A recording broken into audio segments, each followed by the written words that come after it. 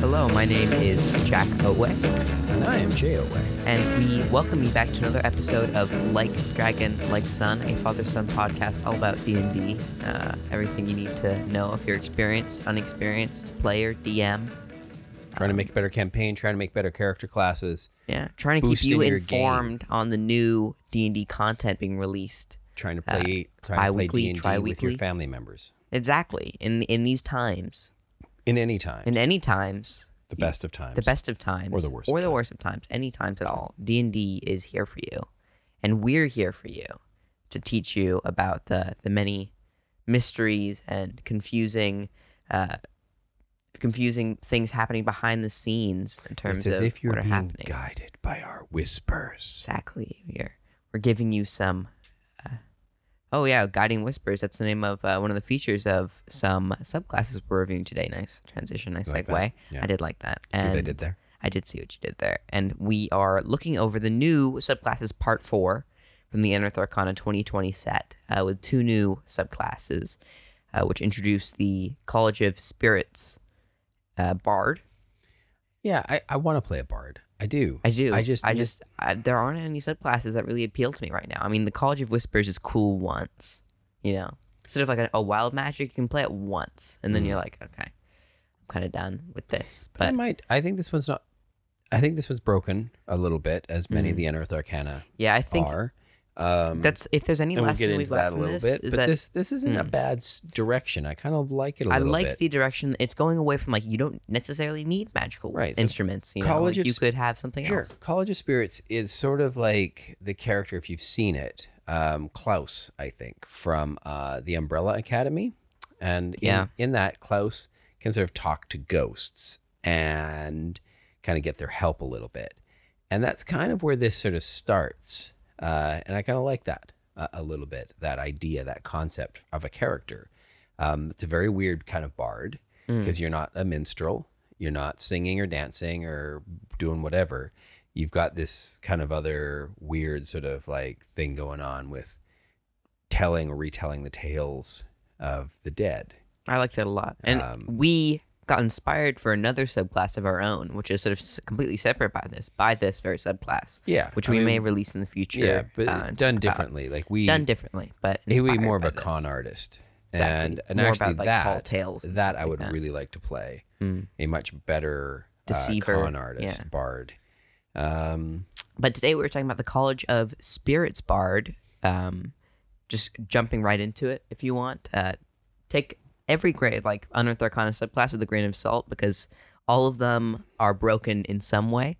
And Well, that's not to okay. say that actual classes in the player's handbook aren't broken either. No, it's true. There are many moments where you just need to There's accept flaws home in D&D. rules and change things, and that's okay.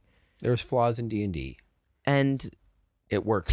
some people think they are flaws, and some people think they aren't flaws. It works Some people see despite different the flaws. and it works all the same. Yeah. Regardless of some people are more powerful than others. You're just going to learn as you play more and more games as a DM what works for you and what doesn't work for you. And many Unearthed Arcana may not work for you. Well, and even as a player, not to get too hung up about the mechanics. Exactly. That ultimately the fun at the table is going to come through the role play. In the fun character you've made, and the interesting And- character you've made. And don't worry about whether you've got the most min-max things. Your roles at the table will still be valued.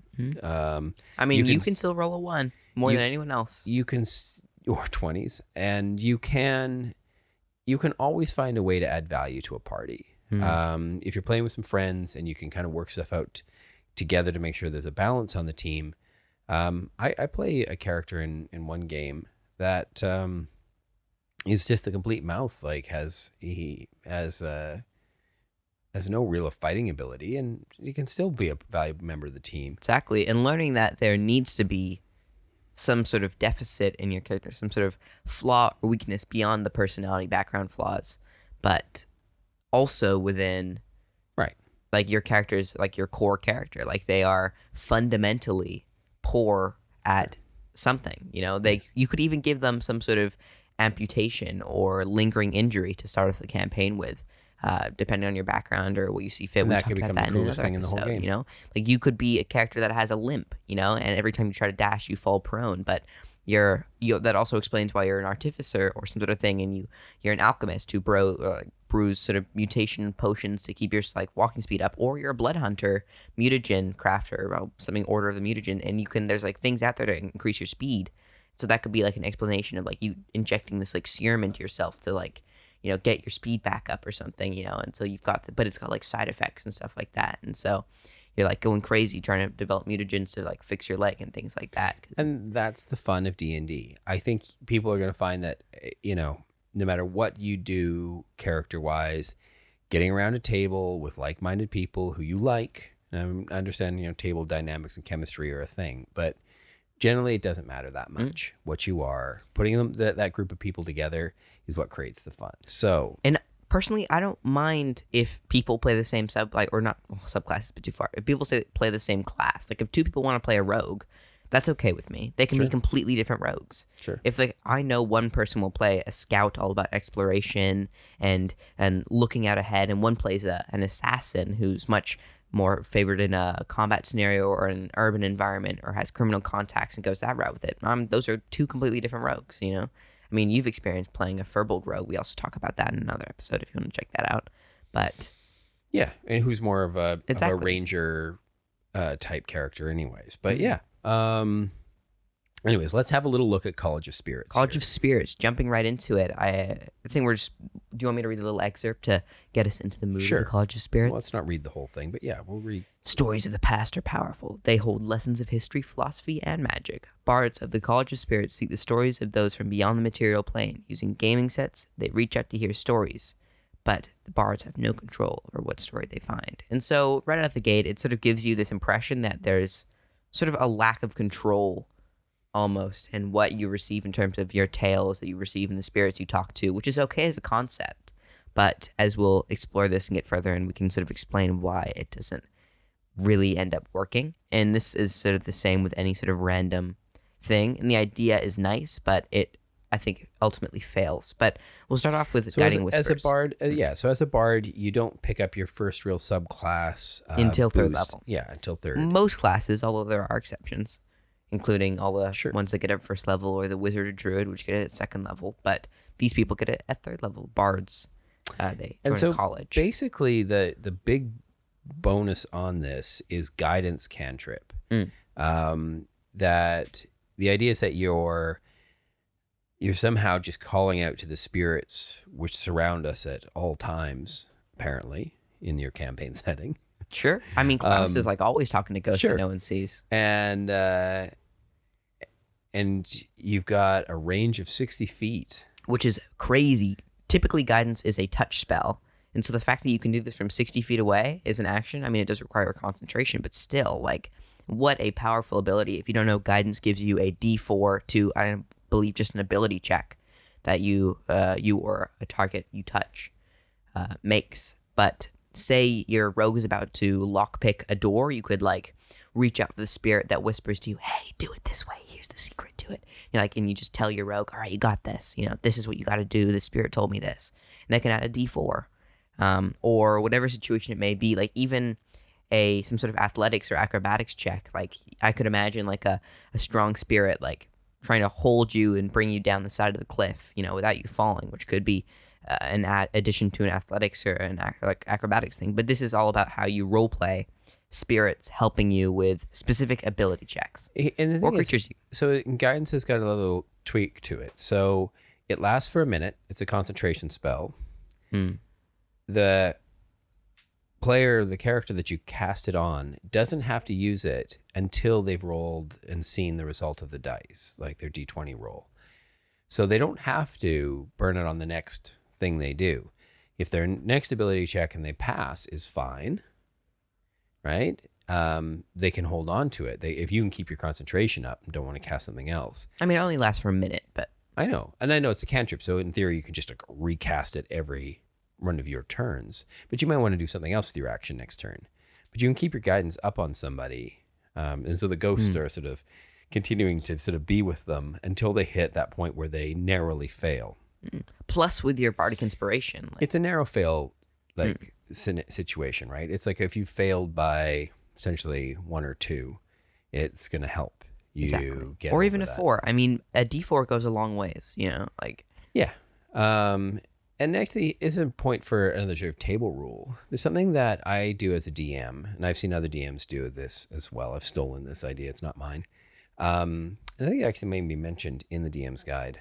The idea of allowing somebody, if they failed only by 1 or 2 on a check, to succeed, but at a cost. I think we talked about this in our DM's workshop, maybe. I'm not sure if we touched on this. I don't think we touched it there, but it is something that I'll do. There will often be a trade-off of some sort, a minor setback of some sort in exchange for a success on, and especially if the success is really kind of key for them to be moving forward in the story or plot, then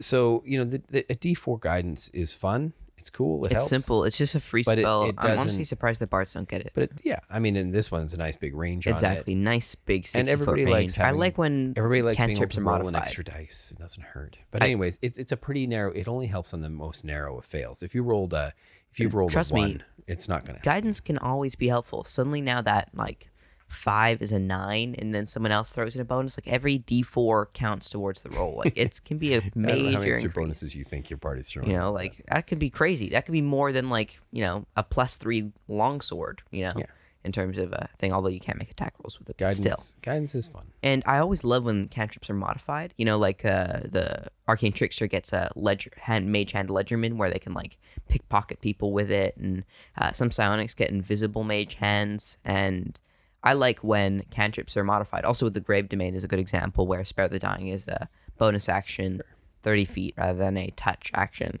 And for this, it's a 60-foot range, which I think is very nice. I always like when cantrips are modified in this way. I don't see a problem with this. That seems simple to me. And also at 3rd, and I suppose also at 6th level, it says you get a spiritual focus, which I think I've lifted a little bit for our witch class that we're working on currently. I like the idea of them having a spiritual focus as well, but it essentially means that you can use a candle, crystal ball, talking board, Tarokka deck, or skull for your spellcasting focus. Or a skull inside a crystal ball. Wow. Or a candle inside a skull. This again makes me think of another movie sort of idea where the Mystery Men, and there was a character called the Bowler. And she had basically her father's ghost inside, who's in his skull inside a bowling ball. And she could sort of throw the bowling ball and it would sort of fly around and attack various things. I can't help but sort of when I sort of read through this, think, okay, can I create the bowler somehow? I mean, the spiritual focus here means that when you cast a bard spell, you can deal extra damage or restore hit points. The focus, with an extra D6, essentially. Yeah. But what I'm saying? That, I sort of I think you could cast Catapult with your spirit. Could you catapult your spiritual focus? I think the best thing of College of Spirits, this Bard subclass, is how many other ideas it gives birth to. I'm not sure in and of itself it's great, but as I read through it, I get a lot of neat ideas of things like, oh yeah, actually, I wouldn't mind trying to create that character, trying to do that. I don't think this subclass does that. I think the subclass doesn't provide a lot of great stuff, to be honest, but it's a great inspiration for other things. But this is sort of the simple, all right, we're kind of introducing a couple things. Sure. But your bread and butter and to be honest, as a those College things of aren't so Spirits. bad. Exactly. Those are okay. We don't have an issue with that per se, but the real sort of issue with the subclass appears in its main core thing, which we're going to be referring to all the time, which is the Tales from Beyond, a 3rd level College of Spirits feature, which essentially lets you... after a long rest or after a short rest. No, it's a short rest. Short or long rest. You can expend a use of your bardic inspiration to roll on the Spirit's Tales table, which has essentially a random choice whenever you have a spirit session. A random spirit talks to you and gives you a bonus, which you can give to you or one of your friends during the day. And I'm just going to come right out of the gate with this. The reason this is I'm not going to read all 12 of these. Yeah, I'm not going to read. You can read... if you want to look at it, it's on the Unearthed Arcana It's essentially website. a bit of a wild magic table. Essentially, which it's we've less seen chaotic. in other places. It's not 50 options; it's instead 12. And they're cut down by the number of choices what level you are, equal to your bardic inspiration die. So when you first get this feature, you can only roll 1 through 6 because you have a d6, and I like that when you level up, the table gets better in principle, but in practice, it's just sort of sucks because the higher level you get, the less control you have over this. Yeah, it gets more. And you're more never random. really gonna get what you want from a situation to a point where this would actually be useful. Because there may be something on this list that you're like, oh, I love that idea for something that's totally is in theme with my character and be super useful for the situation. But there's probably gonna be like a 1 in 12 or a 1 in 6 chance that you're actually. I would like to see this almost look more like the way the Battle Master's maneuvers looks, where you expend superiority die, or in this case inspiration die, to perform a maneuver, or in this case, spirit, like a tail or whatever. Yeah, call it a spirit move or whatever. But those sorts of ideas, if you're going to sort of do that, I think that's kind of cool. But they should be more. These are all very, and also when you read through them, I'm not going to do it, but they're quite mechanical. Like each one of them sort of bonuses and things like that. Which I think is okay, but I think it's a little too wordy and a little too much, a little too bloated. And really, the thing when you look at, say, through Battle Master and the maneuvers, like it's all like you very much can imagine the characters sort of fighting with their style with this. I think it's very hard for me to picture this. If you're going to create this spirit sort of bard who's like bringing the ghosts in to sort of help him, all of the maneuvers in here, the spirit moves, should be kind of like, ghostly sort of things, levitating stuff around, moving things about, doing, you know what I mean? Like it should have, whereas these are much more like you've brought the spirit of a dragon into somebody and they can spew fire from their mouth. And it really feels like less, and like you're just like talking about spirits rather than embracing like the actual spirits around you. And like, because I imagine like blue energy ghosts flying around the room and messing things up, or giving like specific spells. Like I'd imagine expanded spells to like animate objects or things like that. And if you've ever played a wild magic table where you just have to roll for stuff, you're never going to be able to choose. choose. All of this is really weird, and you've got to be a really good player to improvise with something that you've just been given very randomly and say, okay, here's your thing. And now you've got to try it in that situation. How am I going to use this? And I mean, if you're up for a game that's full of hilarity, go for it, because I promise you're going to have a lot of things misfire. I play a character in a Eberron campaign who's at a random table. And yeah, it's good that game has got a very like comedic sort of vibe at the table. It's not a serious game. That's okay. And that's what I love about that game. Actually, it's goofy, but I mean, it's got a serious side to it as well. Like we've got actual, campaign plot that we're chasing. But anyways, I would recommend, if Wizards of the Coast are listening or reading my survey responses, to really rethink Tales from Beyond as a section. I don't think it makes a good bard. I don't think it makes a good it doesn't make a cohesive character. It just makes it hard to come up with a character. It loses its theme a lot. Very quickly, exactly. And none of the, I think our main point here is none of these really feel like you're conjuring ghosts forth, Yeah. Or speaking with ghosts or things. You're just sort of like talking about, oh, hey, there was this dragon ghost that talked to me.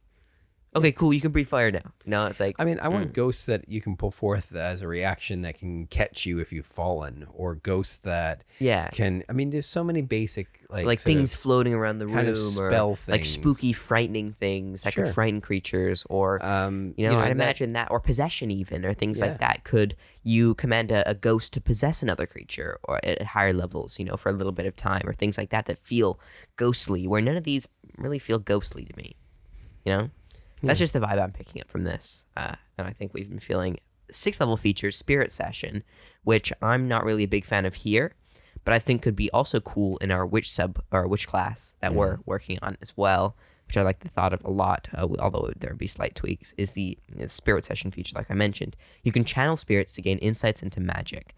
So this essentially entails an hour-long ritual, which can be done during any sort of rest with your spiritual focus, your crystal ball, or whatever. But the whole point here is you can conduct it with other creatures up to your proficiency bonus. So you can have up to 6 creatures at 17th level. And at the end of the ritual, you can temporarily learn one spell of your choice from any class list. So this is, a a fairly unique feature. It gives you a spell from any list, which as a bard, I mean, you already have magical secrets. This is like, okay. Yeah, I mean, like, why are we doing this with a bard? Again, like I think this, like the idea of like you're talking to spirits and they grant you the secret spell that you wouldn't typically have use for, which I like the idea of a lot, and I like in our witch thing. But the thing I would change feels about so much more primary spellcaster exactly. than it does like a bard class, which is such a jack of all trades, like a mixed match of things. I think this could be very like bards can absolutely, they are primary casters. They go up to 9th level. They they scale with spells typically and are all about their spell casting. I mean, I would make that whole Tales from Beyond section ghostly ways to do spells that bards don't normally do. Sure. I think, or even giving unique things like spells that are twisted in a unique way. Tensor floating discs and unseen servants and exactly. Yeah, those cause fear sort of things. Yeah, cause fears, which like scary things appear. Like phantom or like what's that? Phantasmal force, that sort of stuff. Giving sort of like spooky, ghostly apparitions and even like I mentioned before, possession. I think is a cool idea that isn't really toyed enough with in 5th edition. And it'd be really cool lots here. of different choices to do those sorts of things would be fun. Whereas this, then this idea, okay, now I can just pull a spell from kind of anywhere. But it's annoying for the whole party as well, because you have to do this whole thing. All right, who's doing the ritual with me? Like the first 2 times, like all right, we're in this together as a group, and I have this like maybe you and the DM have this big sort of thing you describe. But then after those like first 2 sort of novelty that's cool times, it's like all right, let's. The thing just works, All right, we do exactly. we do a ritual. It'll be them, and them. And this is just going to be our standard thing that we do every time. Exactly. And it really depends on how big your party is as well, because you're really capped by this if you have a smaller party. It's like, it gets shortened down to, okay, we do our ritual, and I'm going to temporarily learn X spell. Exactly. And this could never be above 6th level, Revivify. Yeah, you could learn Revivify, you could learn whatever, but... What level is Revivify? I believe Revivify is 3rd level. Although, do bards already get Revivify? I'm not sure. I can't confirm that, but... I'm pretty sure they don't. I'll look it up right now. But I'm pretty sure they don't. But regardless, I think this is a annoying thing that really just slows down rest times, because everyone's like thinking, okay, what hit dice am I spending? Blah, blah, blah. Now we're spending an hour, trying to give you a spell. Like, then you just say, all right, we do the ritual, and the DM's like, okay, whatever. And suddenly, it goes from this cool thing to it lost all its flavor pretty much immediately. And I feel like, though the concept is cool, like that's just that. In concept, it's cool. It's not good in practice, I feel. Bards don't get Revivify. Well, you could pick up a unique spell like that, and I like the idea that they're getting unique spells, but bards already get unique spells. And on top of that, though... bards already have access to that sort of stuff with magical secrets. When you cast the spell this way, do you need components? You do, and it must be from divination or necromancy. So you could still pick up Revivify, but it's not like any spell you can learn. It's conjuration, though. What do you mean? Revivify? Yeah. No, Revivify is necromancy. I'm looking at the player handbook right here. Why is it? I'm pretty sure it's not conjuration. Do we have an outdated player's handbook? Has there been? Is that a miss? Is that a miss? I'm pretty sure it's not conjuration. Hold up. What does D&D Beyond say? D&D Beyond definitely does not say that. Let me just wait a minute. Revivify. It's definitely necromancy. All the reviving stuff is necromancy. Why does it say conjuration? Did they fix that? I'm sure they put out an announcement saying that's fixed.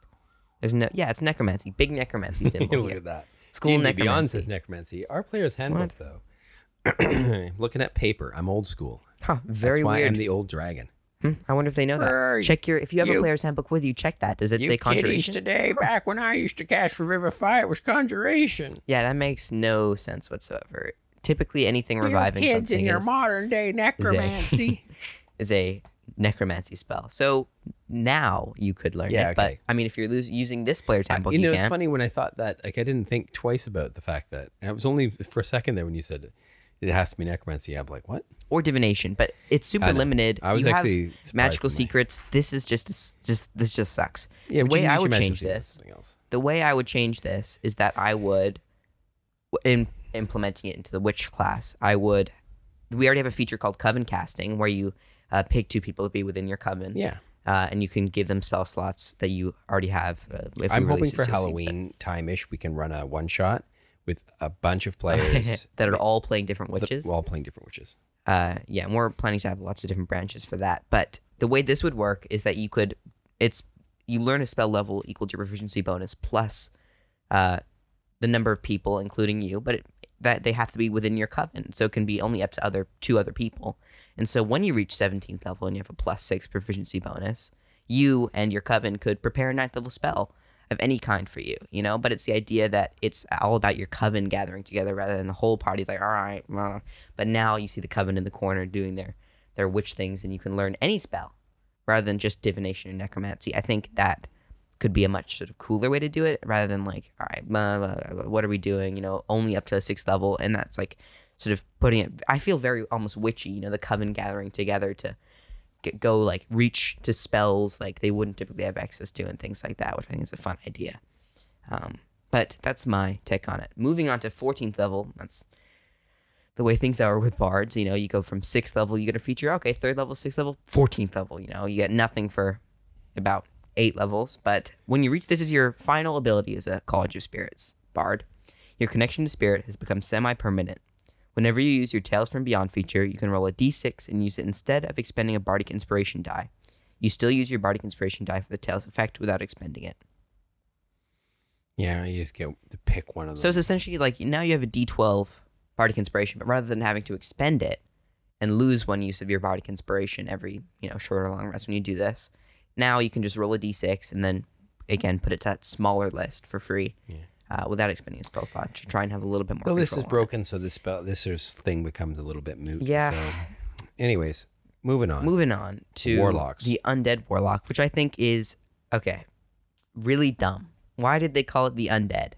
I don't get it. Because we've got an undying Why do we have we have an undying warlock, and they decided to make an undead warlock just to confuse people even more. Like, I don't understand why they made this. Yeah. And call it the undead. This is like the worst this makes they have no sense. A bit of a branding issue there. They should really run this by somebody. I would call this the Dreadlord because it's all about like fear and form of dread and stuff like that. If I were to give this a name and if it were to be a thing, I would call it the Dreadlord. But that's just me. That makes it seem a little less. I only confusing. I only hope that both of these spooky, scary subclasses that have just come out, by the way, also interesting that the timing has also been around the announcement of some new legendary Curse of Strahd stuff that's come out. And because I'm playing Curse of Strahd right now, running that campaign, we've had an interview with Strahd, and we've talked about this a lot. Maybe I've just got like hypersensitivity to this, but I can't help but think that there's a new Curse of Strahd expansion coming with new subclasses and new things like that. A new adventure, cool. A new expansion, or maybe even like we've had in previous editions, that we're going to see that there are other dread planes, demi-planes of dread, other than just Barovia, that there's adjacent ones to it, and that there's other adventures in those spaces, and that we can have more spooky, gothy, horror sort of subclasses to support that. Yeah, and I absolutely think that this undead sort of puts it in a box, and I think calling it the Dreadlord could instead give you options like, oh, this could be a Raven Queen patron. That could absolutely be a Dreadlord. This could be the Acererak that you want. This could be the Strahd. This could be the vampire, and it basically says that right in the write-up that your patron could be Acererak, Azalin, Lord Soth, Strahd, which are all, in the D&D lore if you're not familiar with any of those. That's a fun part of they list Warlocks. Strahd by his first name. Yeah. I mean, come on. Count von Zarovich. Please. I mean, seriously. The guy gets like no love or respect. It's true. I mean, he is an evil vampire who's been enslaving. I know, but this is the first time he's shown up. For years, first time I've seen him show decades. up listed amongst patrons for a warlock, though. Yeah, that's exciting stuff. I'm sure you can't hear it, but our familiar is just woken up from its nap. Like a bad dream. Bad dream. Are you okay? Did I mention the cursed lord too many times? Yeah, we've invoked his name too much. Did we say Strahd too often? Familiars can sense that sort of stuff. Come in for a little love. But the fun thing about warlocks is they get an expanded spell list, which is just brief. Bane, false life, those are okay. Blindness, phantasmal force, it's fine. Phantom steed, speak with the dead. I like Phantom Steed. It doesn't get a lot of love, so I like that showing up here. Death ward makes sense. Greater invisibility, I'm okay with. Anti-life shells, whatever, and cloud kill. Okay, fine. You know, I think there could be more like spooky causing fear type stuff in this, but sort of like dread type stuff. I do like the addition of Phantasmal Force, Phantom Steed, Death Ward makes sense, Blindness, that all is fine with me. But all of the stuff that's sort of like undead, like I'm not a big fan of with this. I think just cut out the idea that you're undead and instead make it about all the sort of like spooky dread, and it could be undead type, the sort of lich stuff, or it could be Shadowfell, or it could be whatever, you know. But first level, you get your Form of Dread, which is your sort of your big thing, you know, like Hexblades get their Hex Weapon, Fiends get their, I don't know what Fiends get. Fiends get a sort of a much more combative spell list and their Dark One Blessing and things like that. But this is your Form of Dread. This is what you're all about, and you're going to be hopefully using this as your big thing, you know. But you can I think you can transform this way a number of times with your proficiency bonus, which I like. It's not charisma modifier, but proficiency bonus. So a minimum of 2 out the gate and a maximum of 6 once you reach 17th level. I'm going ghost. Well, you know what? Yeah, you do have to say that. Now that we're reading, you have to say it. I don't care if it doesn't say it here. You have to say that. And you gain when you enter it. It lasts for 1 minute. You gain temporary hit points equal to 1d10 plus your warlock level, which could be a minimum of 2 at this point, or a maximum of 30 once you reach level 20. But that's an okay amount of temporary hit points. I'm fine with that. 1d10 doesn't seem like a whole lot to me. Once during each of your turns, when you hit a creature with an attack, you can force it to make a wisdom saving throw, and if the saving throw fails, the target is frightened into view until the end of your next turn. Why I think this fails is because now every turn, like there's just more rolls and more things getting slowed down every time you hit something, like once per turn. Like for 1 minute now, like that attack you make with your packed weapon or whatever, that Eldritch Blast you make now has another wisdom save attached to it. Now has another thing. Like there's just more and more rolls that really sort of clog combat when you're in this form, which I don't think is a very fun feature for most players. And I think the frightened thing could be, I don't know, I feel like it needs to be implemented differently, but I'm also okay with you being immune to the frightened condition once you enter your Form of Dread. That makes sense to me. But I do think that things need to be frightened. Maybe instead of calling this the Dread Lord, I'm not sure how gender neutral that is. I mean, how about the Dreaded? Okay, I'm from the Dreaded. Yeah. Yeah, but still better than the Undead. Yeah, I agree. It's too close to Undying. That just makes me so frustrated. The Dreaded. And then you've got Form of Dread. Yeah, Form of Dread. You can enter your Form of Dread, which I would play a judge. Appearance of your Form of Dread reflects some aspect of your patron, for example. Your form could be a Shroud of Shadows. Or a judge, a magistrate type character. Sure. So you could be Judge Dredd. Leave. Get out. I'm doing this episode is mine now. You're gone. No, I'm kidding. But I think if you take the undead thing away from that, you can suddenly make it so much more stuff. Like the Lady of Pain from the Outer Planes, like the in between, you know, that city, the city of whatever, that's like a floating ring, and it's like the leader of it's the Lady of Pain. I can't quite remember the name. I think it's Sigil or something. It's good research. If you want to know about some cool D&D lore, look up Sigil on the Lady of Pain. Sigil's the one with like all the doors. Yes, and the spooky like people who are like weird looking and like behind the scenes and things. And yeah, I'm not up on my Sigil stuff. Yeah, Sigil, check it out. Not a lot of D&D lore on it, but it's kind of cool.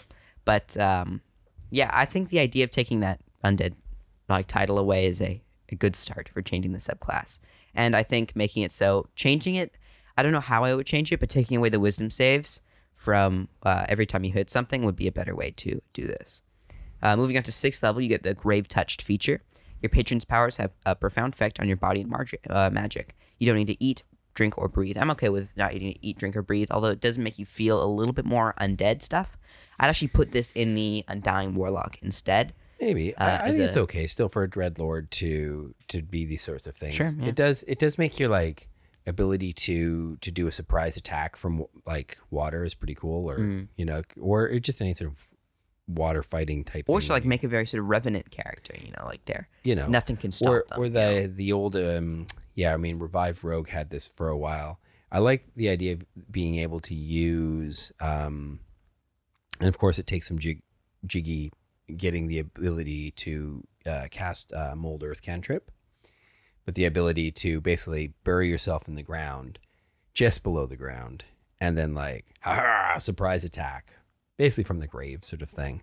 It's got a pretty spooky vibe. Yeah, I agree. I've always liked the idea of the Mold Earth Cantrip and what you can do with it, like such as burying opponents you've made fall asleep under the earth, and now their ally is like 5 feet in the dirt, and they can't do anything to save them, revivify them. Especially if you've knocked an enemy unconscious, and there's like some sort of healer or necromancer, just burying that corpse 5 feet underground is a good way to solve that issue. Would you make a dreaded warlock out of a awakened skeleton? I mean, seems pretty straightforward to me. I mean, it's a little on the nose. It's a little like double down, but I love the idea of the awakened skeleton race. Not a real thing, definitely a homebrew thing, but again, if you're doing the right sort of Halloween-y vibe, playing a skeleton who then these things kind of make a lot of sense. I mean, although I think the awakened skeleton doesn't need to eat or drink or breathe, but anyways. But there's more to that. I mean, skipping over that little snippet, when you hit a creature with an attack roll and damage roll, and roll damage, you replace the damage type with necrotic damage, which is fun. I'm okay with that. I mean, it doesn't really matter that much, except that some things are immune to bludgeoning, or not immune, it's true. but some things are resistant or immune to necrotic damage as well. I think that it's nice that it's a choice.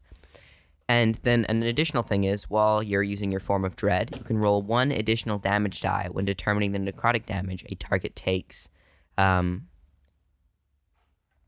Essentially, this means while you're in your Form of Dread, you're going to be doing an extra damage die all the time. And when you're casting cantrips, that essentially means that your 1d10, Eldritch Blast is going to now be doing 2d10 every time you hit something. So now 17th level, when you're in your Form of Dread and you have this feature, you can replace all your Eldritch Blast with necrotic damage, and now you're doing about 8d10 plus 20 as a cantrip.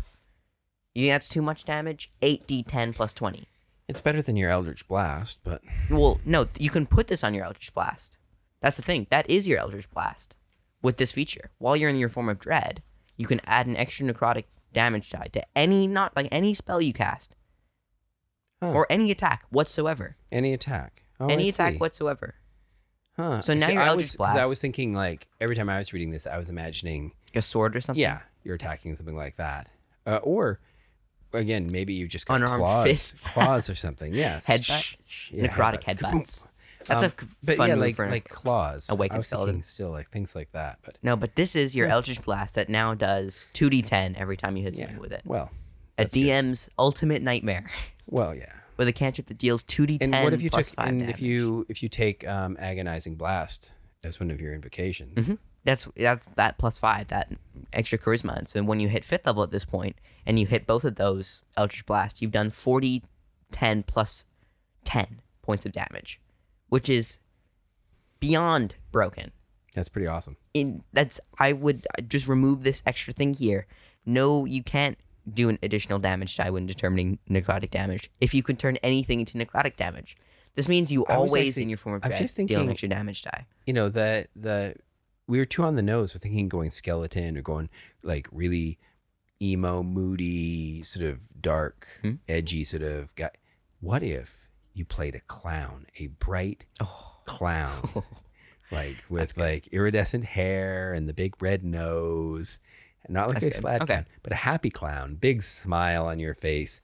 And then you've got these moves, right? You've got Form of Dread, where suddenly you become this big teethy, blooded, sort of real It style type stuff. Yeah, and this is how you play. And suddenly your Eldritch Blast that comes out is, and actually I want to play with a big like wooden warhammer. Oh yeah, okay, yeah, I see a that. Big mallet, packed with a blade. Go improved packed weapon. Pick up maybe. Talk to your DM. Pick up a big like wooden mallet. It's a fun idea. Yeah. Level 10, you pick up Mortal Husk. Your connection to undeath and necrotic energy now saturates your body. You have resistance to necrotic damage. Which means now you could drop a fireball on yourself. Turn it to all necrotic. Take half damage yourself, and deal an extra damage die to everyone else. And if you make your save, then yeah. I like your idea though, where you're going with that. If you are transformed into your dread form, you instead become immune to necrotic damage. So now that if you know a fireball or an area of effect, something like that, you drop it on yourself, take no damage from it, and everyone else takes 96. Or even more if you cast it at a higher level. It's, to me, just get rid of the extra damage dice while in your form of dread. I like That's the next too bit much though. to me. If you reduce to 0 hit points, your big fat clown body explodes. I don't like this. I feel like this completely breaks. This makes no sense to me as a feature. I don't know why this happens. So like, I don't like is this after you fail your death saves or just immediately when you hit 0? No, immediately when you hit 0. Each creature within 30 feet of you takes a ton of necrotic damage. So you're at least 10th level at this point. So it's going to take 2d10 plus 10. Or since it's necrotic damage and maybe you're in your form of dread, they take 3d10 plus your warlock level, which is still less than your Eldritch Blast. And then after you explode, all the pieces just go back together. And there you are. There with one hit point, along with all your gear, and you gain 1 level of exhaustion. Oof, that was tiring. I don't like this feature. This makes no sense to me. I don't like this at all. Why is it exploding? Why does it explode? As a clown, This is that's dumb. actually kind of funny. It's got the sound of a balloon popping. Oh no! And then everybody around you just gets like covered with green, slimy clown goo. Yeah, it's like when they first kill it, and then he comes back, like you're all back into One Piece. Yeah, I'm not a fan of this feature. This makes no sense to me. Why does this exist? Like, as a thing, as a part of the undead? This, even as the, like, under the context of this was an undead thing, this doesn't make a lot of sense to me. Because there aren't, like, it's not like Strahd explodes into, like, I mean, maybe you, like, think you explode into, like, a swarm of bats and then form back together or things like that, or, like, into mist or something, but, like... Yeah, I don't know. This is a funny one. I wonder, I just... Sometimes I would like to be in the writer's room. I'd like to be wherever it is. And what are they thinking? Are they like, and again, they try to like do it in the like YouTube videos. Sometimes I also wonder, like from watching the YouTube videos, that is it just one person who's penned this? And yeah, they showed it to somebody at the line to like spell check it. You know what I mean? It's been lightly edited, and then they just kind of chucked it out there. But it sort of feels to me that like. And we're not the only ones out in internet space who dissect these things, that it doesn't take long for experienced DMs to sort of go through these and go, what? This is, crazy. this is not for me at all. And then the final feature, with the experienced people they have, like who've played a lot of D&D there, like you'd sort of think they could look at this and go, yeah, no, some of this stuff looks like homebrew by somebody who's just started playing the game. I mean, that's okay. And don't get me wrong. If you just started playing the game, that's some of the best homebrew. That's some of the craziest homebrew out there. And you're having fun with it, go ahead. But you'll learn really quickly that it's quite easy to lose really balance at a party. Your game into a sort of disarray when you introduce unproven homebrew. Exactly. And I think the problem with this, the reason this stands out to me is a bad homebrew or bad subclass. I still find things on the internet that I think are cool, and I'm like, oh, I'm gonna bring that into my game, or I'll tweak this, or I'll homebrew a little thing. Exactly, and then you'll realize law of unintended consequences always comes back to bite you. Think of like Dust of Deliciousness with Jester, if you ever watched Critical Role. But that's not even that homebrewy. It's true. I mean, he did homebrew it, but yeah, I mean, I put a essentially like a dog whistle into the game that affects that can basically incapacitate creatures with keen hearing and keen senses. And the idea was, well, that they have to be careful how they use it because they've got elves in the party and there's others with keen senses that, they But it's meant to take down werewolves. The idea was that, yeah. And I was giving it to them because they were a low-level party, and I thought if they go storming straight into the wolf's den, they're all going to die. And I wanted to give them sort of a means of escape and protection. And And that wolf whistle has just turned out to be way OP. I mean, it doesn't do any damage. But they don't have a turn anymore. Incapacitating them really takes them out of the fight. Even though they can save, there's a save against it and stuff. They usually don't. But once they pass it, then they've passed it for good. So, but it's enough of a hindrance that it certainly kept them from dying. They're doing fine now, but I would that whistle has no limited uses on it. That was the other problem. That needs to be it's there forever. I'm like, oh. There's really simple ways to nerf something, and we've talked about this in a previous episode, how to nerf a magic item after the fact, after you introduce it. But it's really just about, introducing, all right, now it has limited uses. Now it only means they can't take reactions. Now they can't move. Now they can't do, and making it very specific, or out there like rewording it, or changing. I want to give my characteristic a little stun gun of some sort, something that stuns or incapacitates. I warn you, that is a very powerful tool. Really quick way to shut down. Just because it doesn't do damage. If there's enough other party members who can do damage, if you take one of the baddies, it means now that baddie can't do damage to you. But the thing about incapacitated, my idea was that they can still move, and that the tactic would be, if they hear it, that they, while not frightened of it, they would want to move away from it. So they would run, spend their turn getting away. Maybe just changing it so that they are frightened of it.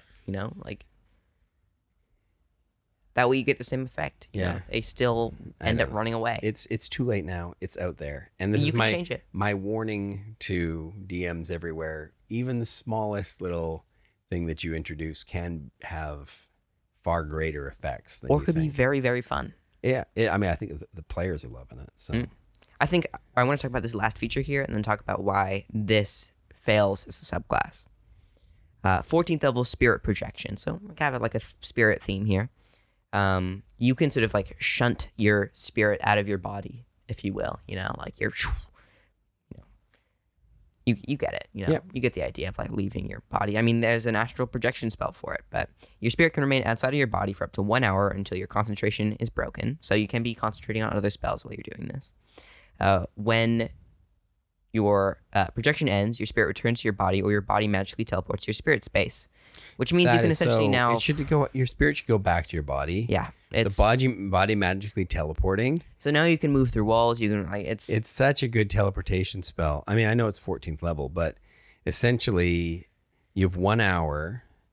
I guess you're still stuck to your flying speed equals your walking speed, right? So you're still limited to human or basic whatever you are, exactly. Character type. Although speed. you could cast fly. Although you are, no, you can't. You are you're flying. Concentrating. You're already flying. It's true. You can't be concentrating. So you can, but say you're a tabaxi. But you can go up cliffs. Monk. You can go up great heights with it. You can spend. True. You can cover across very difficult, dangerous terrain.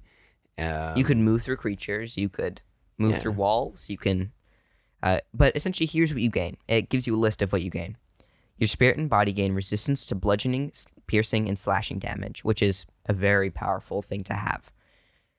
When you cast a spell of the Conjuration or Necromancy school, the spell doesn't require verbal, somatic, or material components that lack a gold cost. So now, a bunch of spells out there. I'm trying to think of things off the top of my head. You can't cast any concentration spell. Inflict wounds. You can't cast. It's true. So it does limit you a bit. You can't cast concentration spells, and they can't have material components with gold cost. You can't do Revivify or something along those lines. You have a flying speed equal to your walking speed and can hover. You can move through creatures and objects as if they were difficult terrain, which is essentially 2 feet for every 1 feet of movement. But you take 1d10 force damage if you end your turn inside a creature or an object.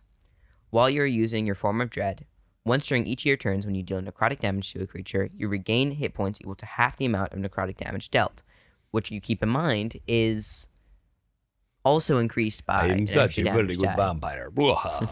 So by 14th level, you're like draining people. While in your ghost form. Yeah, assuming that you're down hit points. Exactly. But once you use this feature, you can't do so again until you finish a long rest. So essentially, once a long rest, you can, for an hour, exit your body. I think it's kind of unclear if you have no control over your body while projecting your spirit. Oh no, never mind. It does make that clear. The body you leave behind is unconscious and in a state of suspended animation.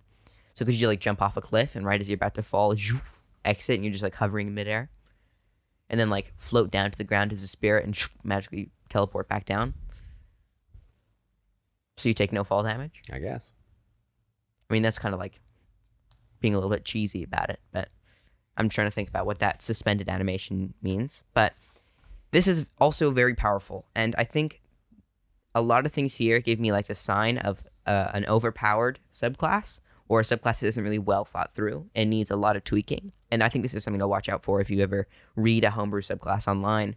Are they doing something that already exists? Does this already exist in your game? Is this stepping on the toes of something else? Yeah.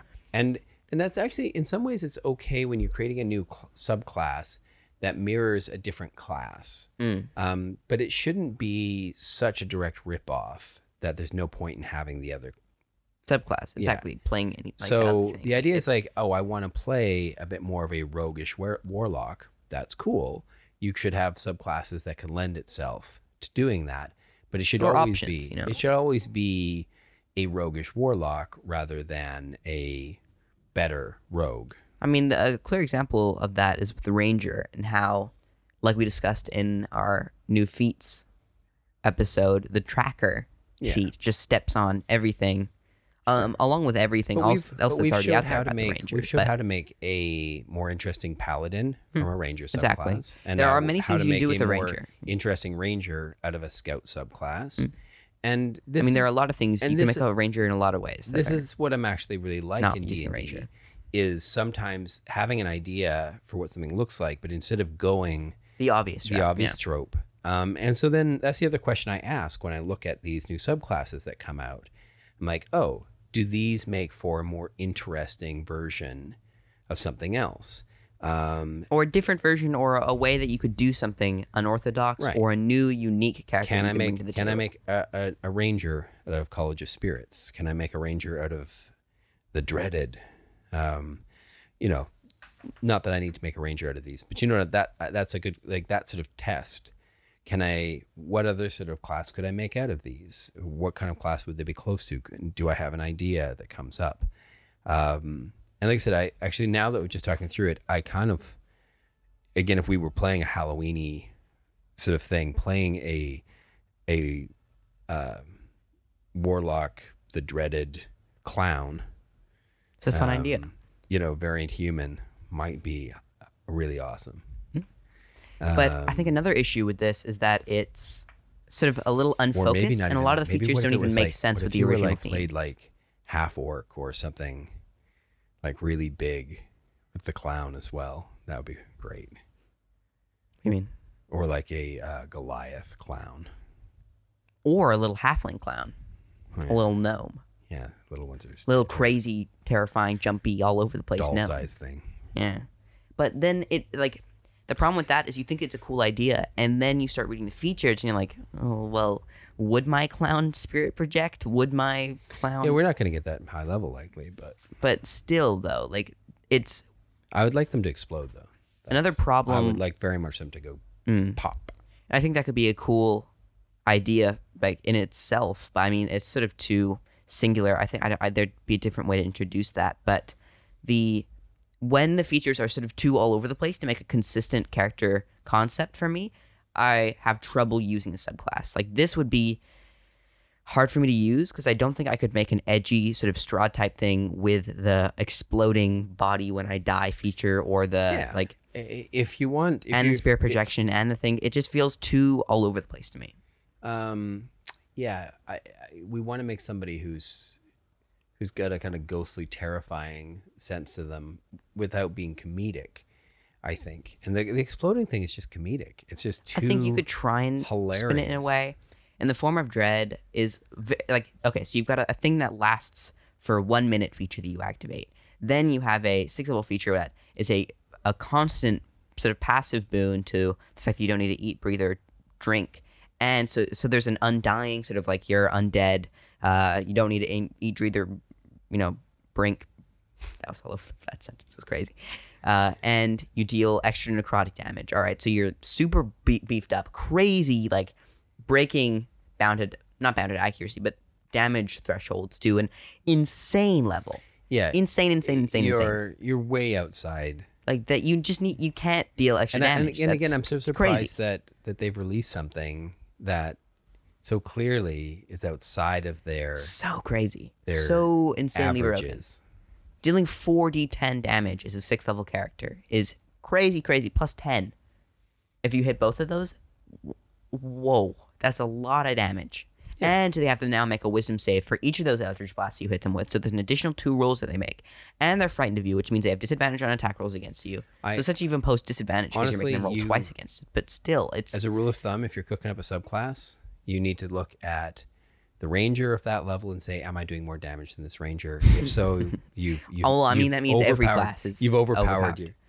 I know, but you hear what I'm saying, though? Like, it's so easy to write, let's put an extra D whatever on this. Give them a little extra love. No, go back. Go look at how limited some of the real classes are in D&D. Bound yourself to the same levels as those. And think about other subclasses as well. If you look at the Warlock, I mean, if you're making a Warlock subclass or otherworldly patron, look at the existing ones. Again, going back to this, like, does this idea exist? What is missing from these ideas that I want to put into the game that isn't itself inherently more powerful or overriding? And I think that's another problem with the Hexblade, as cool as it is, is that it's just too powerful. I would like, again, and that's because I've played a lot of Curse of Strahd, and I've got a lot of, I have a lot of history going back with Ravenloft, other editions. The idea of a Dreadlord patron who's grooming you to become a Dreadlord of a demiplane of dread. And what does that mean? Control of the land, control of the weather. Those things are all parts of being a Dreadlord. None of those are kind of in here. I think being frightening is a big part of it. I think that's a simple idea, though. I think we just go off the idea of being frightening. Being able to summon minions. I don't think that's necessary either. I think that could be introduced in... I know, but I'm just saying, this is, if you're going for this theme, like, and that's not the theme they're going for. Well, to me, I don't know what they're going for. Are they going for something undead? Are they going for something...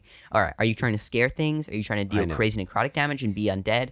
Are you trying to be weird and explode like some kind of fiend or some sort of ghost thing? Like, it's all over the place. This is kind of all over the place. And again, this is where revisions and editing needs to come back. Does Strahd explode?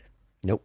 Does Strahd deal crazy? It turns to mist, which again, if your character did the same, when it drops to 0, it turns to mist, and must return Does he project his spirit? A grave or something like that where it can rematerialize. Does he project his spirit? Does he deal a couple of times? Does he turn all of his damage into necrotic? He deals extra necrotic damage when he hits you. Okay, so that's something on theme, I suppose. But I'm trying to think here, like, things don't really fall in line with any core character concept. Does Asirak, the Lich, project their spirit? Does he explode? I don't know. Maybe he does. I don't think so. But that really... So it's like, all right, there's a few things... I'm trying to, like, when building a subclass, not to make it so there's only 1 or 2, like, ideas that you have to fall under, but could my patron be, like a clown master, He's my, like, head clown, or like maybe like a director for like this circus or like whatever, and you're a part of his circus demi like dread lord type thing, or a ringmaster, for example. Yep, I got all of that cooking up, although my ringmaster for my dread circus is a necromancer. But sure. I mean, just thinking about trying to go all the different directions with this, and I don't like how it's called undead and stepping on other things' toes. I don't like how it's thematic and all over the place. I don't like how much damage this thing can deal in comparison with everyone else, to a point where everything else seems sort of useless. I don't think this is a very good subclass, if I'm being honest. I think this needs a lot of revision. I think it needs to get its act together, know what it's doing. Stronger theme. Like, it needs a stronger thematic pull and tie to all of it. Yeah. And I think it needs to be called the Dreaded. Yeah.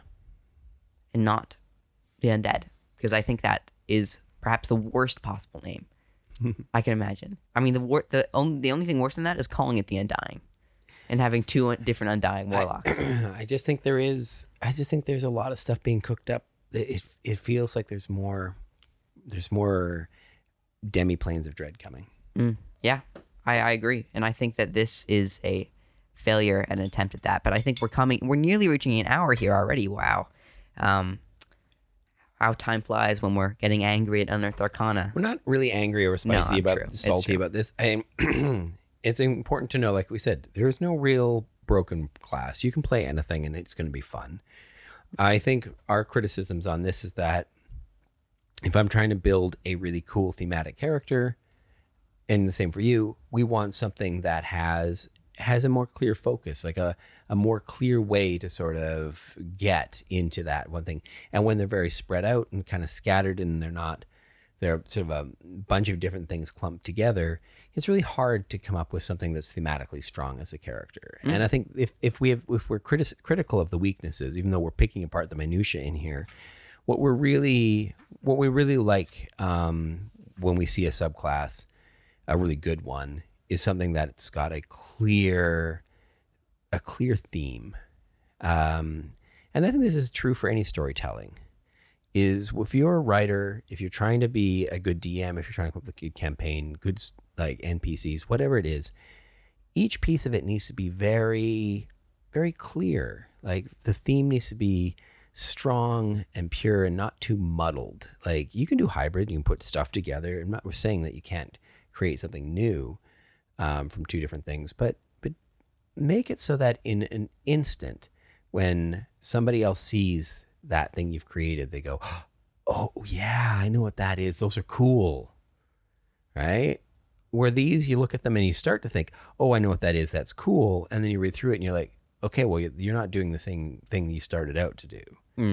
You know, that opening thesis statement that they have at the top of each of the subclasses should control all of the features that follow. And they don't. The features that follow are all over the place. Yeah, they deviate sometimes. Exactly. They become other classes that belong under different write-ups.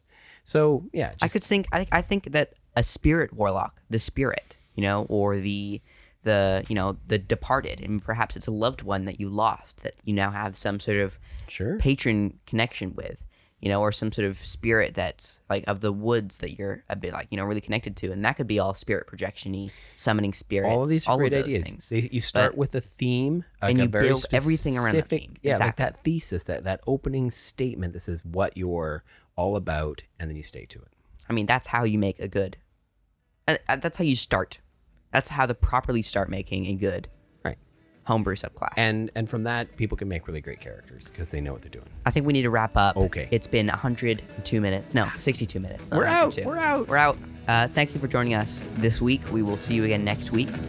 Maybe with some Arcana. I don't know if it'll be out by then, or maybe some other things to talk about. Talk to you soon. Bye-bye.